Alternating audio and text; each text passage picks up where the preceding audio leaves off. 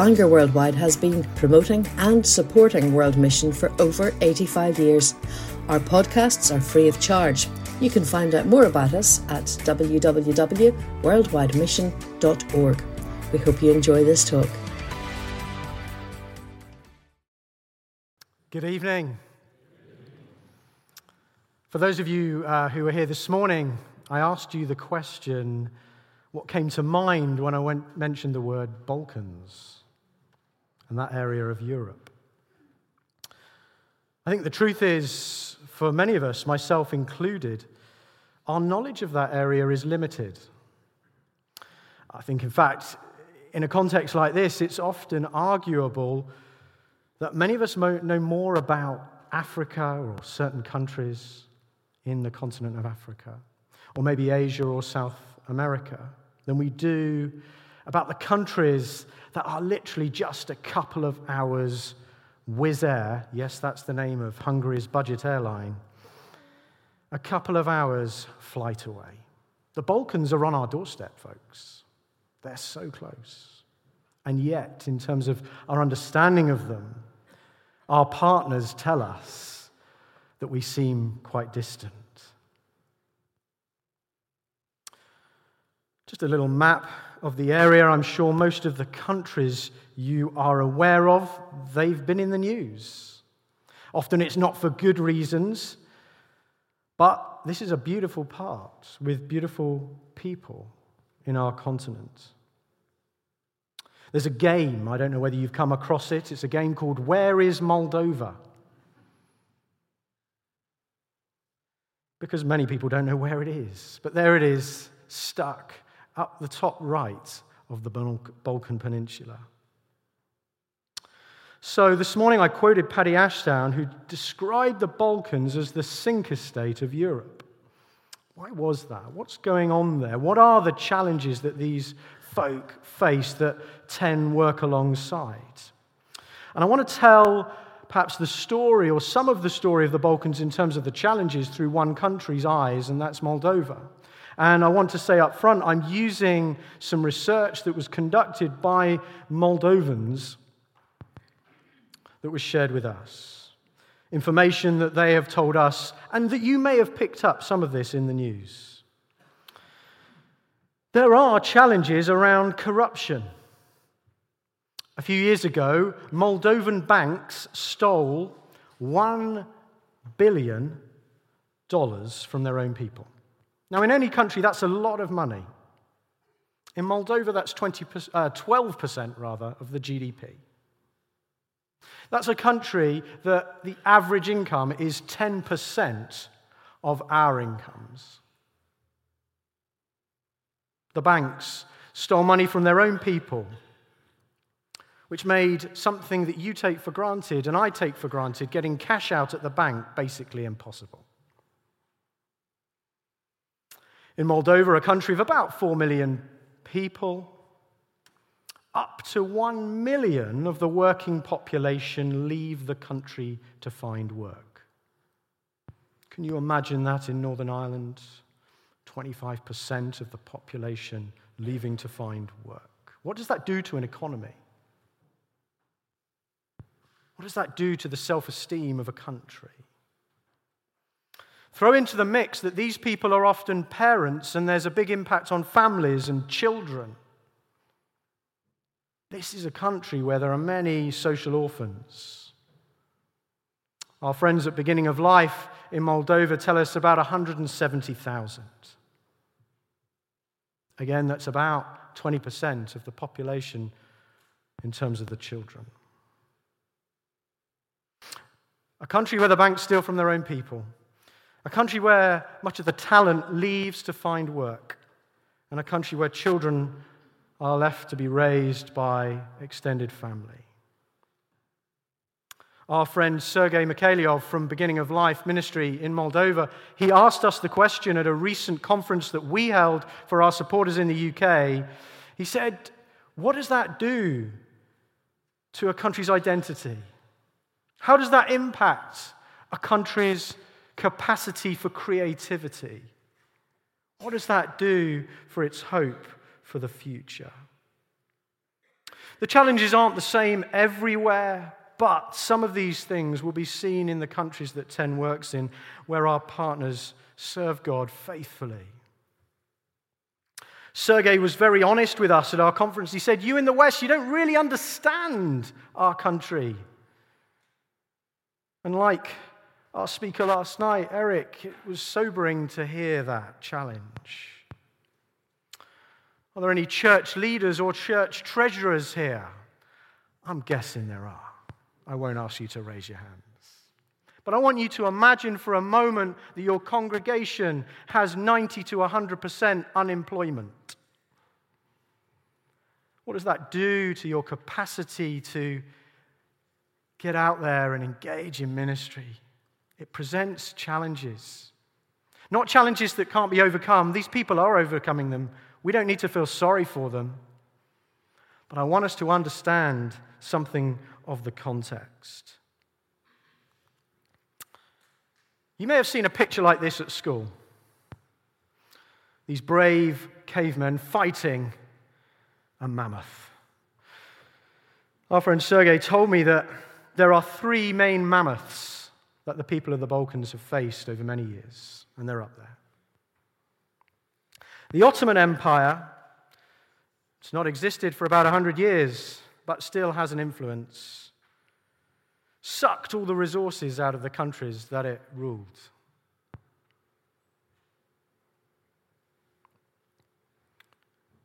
The Orthodox Church, and I want to caveat this by saying at a local level, often our partners get on well with the priests, but at an institutional level, the church, the state church, still demands adherence to traditions. Priests hold such power that to set up a business or to plant a church in a town has to be in agreement with both the mayor and the priest. Adherence to tradition is paramount. And communism. Communism that told the people the party will provide. That told the people the party will provide you with a job, with a place to live. You don't need to think. We'll do it for you. Sergei asked us, he says, what does that do to a people? What does that do to the social and cultural DNA? He said often people in the West will say to him, well, why don't you just sort of get on with it and do stuff? He said people who ask that question just don't understand the power that these forces have had on them. But it's encouraging. Last year, Bulgaria, the churches in Bulgaria were threatened by challenges. And they faced these mammoths too, to the freedom of religion. And you may have seen this in the news. It just about creeped into some newspapers. But there was legislation that was likely to curb the freedom of Christians and churches in these countries, in Bulgaria in particular. But the church in Bulgaria stood up against it, called many people, and I'm sure others who work in Europe like ECM and EMF, as well as TEN, to pray for this country. And God changed the hearts of the politicians, and the legislation didn't make it through. Praise God.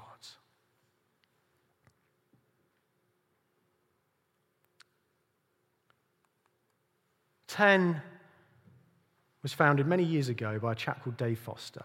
He's one of those Christian heroes that probably most of you haven't heard of.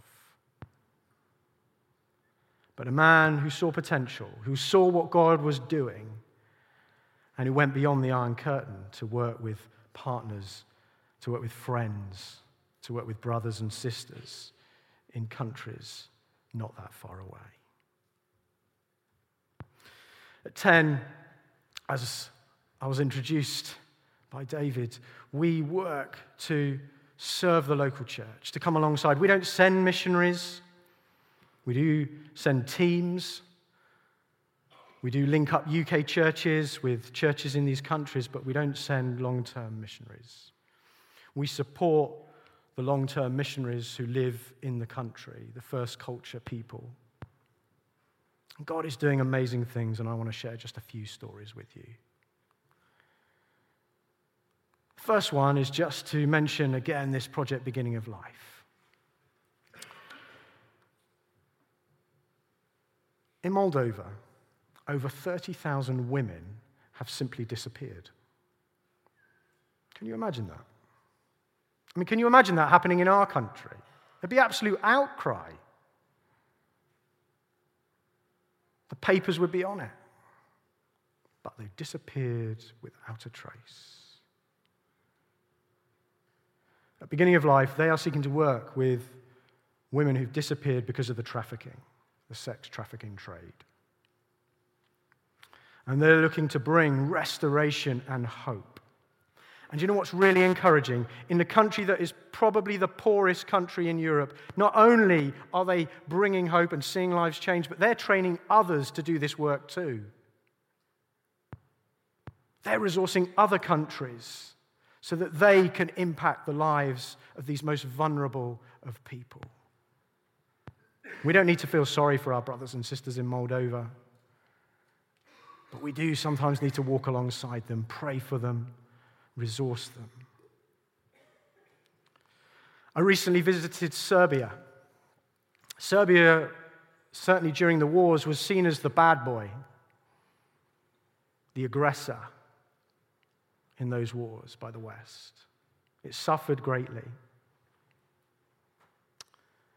But during those wars, Ten had a couple of partners, a husband and wife, called Danny and Vera, who, though they could live in Canada, chose to go and live back in Serbia during the war.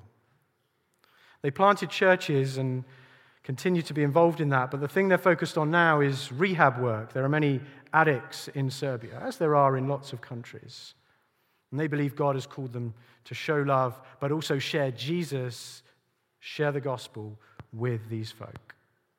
I was out there and I was listening to the stories of these guys, and I couldn't help but be moved. I was in tears. And one chap really struck me about how Jesus had changed his life. His name was Josip. Josip is 37. He has a family. He turned up 7 months earlier at the rehab center desperate, thinking the only way to get out of this was to end his own life. He met Jesus. He had great rehab. He got free of his addiction. But during that time, he also had his past catch up with him and was sentenced to prison in Serbia. Prison's not a nice place anywhere. I've visited a few in this country. I've never visited a Serbian prison, but I'm told they're not particularly pretty. But you know what struck me was the peace that Josip had about going into prison. He knew he had to serve his time, and he saw it as an opportunity to be Jesus in that place. That's why we come alongside folk in these countries, because God is at work in them and through them. On another visit to Romania, I met a Roma pastor. The Roma people are the most marginalized people in Europe, without doubt. I went to a village where there was one tap for the whole village. I mean, that's a European Union country. But God is doing amazing things among the Roma. Let me encourage you. God is bringing revival among the most marginalized people in our continent. Gavril's planted about 30 churches. He's pastor currently of 3. And you saw him briefly on that film, baptizing 30 people. I haven't been to a church in this country for a while where they baptized 30 people on one day. It's amazing. In Bulgaria, recently, Roma communities built a church for 1,500 people. God is at work among the least in our continent. I was on the phone the other day to our connection in North Macedonia, the head of the evangelical church there, a chap called Mircea. And Mircea's vision and the vision of the church there is to plant 100 churches. You know, if your heart is for church planting, then I'd love it if you were interested in helping these guys. They're at 30. They've got about 11 more in the offing. God is at work on our doorstep. Just a budget line flight away. So what's our response? I want to say this. And this message has been loud and clear, hasn't it, this week? God says go. It's that simple. God says go. I want to read these words from Genesis. The Lord said to Abraham, "Go from your country and your kindred and your father's house to the land I'll show you. I will make of you a great nation, and I will bless you and make your name great, so that you will be a blessing." God says, go. When the people of God forget to be a going people, we lose sight of what it is to be the people of God. Can I encourage you as Christians in Northern Ireland, as someone who comes from England, perhaps a nation that's 15, 20 years ahead of you in terms of spiritual decline, that many in our nation, in England I'm talking about, have forgotten what it is to be the people of God. They've forgotten to go. Can I urge you as the people of God in Northern Ireland, don't lose sight of that heart. Don't let go of that missionary zeal that is rooted here in this very town. Those folk who went out hundreds of years ago from Bangor Abbey. Please, continue to go. Whether you go to London, whether you go to, the street corner, whether you go to Albania, whether you go to Africa, it doesn't really matter. Be a people who go, because that's what we're called to be. And we love to see that at 10. God's people are called to be a people who go. Europe is on our doorstep. Whatever's going on politically, as we were reminded this morning by Don Carson, whatever's going on with secularism, these are things that come and go. But we need to be the people who continue to go, whatever's going on. We're called to go to people on our doorstep. Thank you for listening. We trust you've enjoyed this podcast. If you'd like to make a donation to support the work of Bangor Worldwide, please visit www.worldwidemission.org/donate.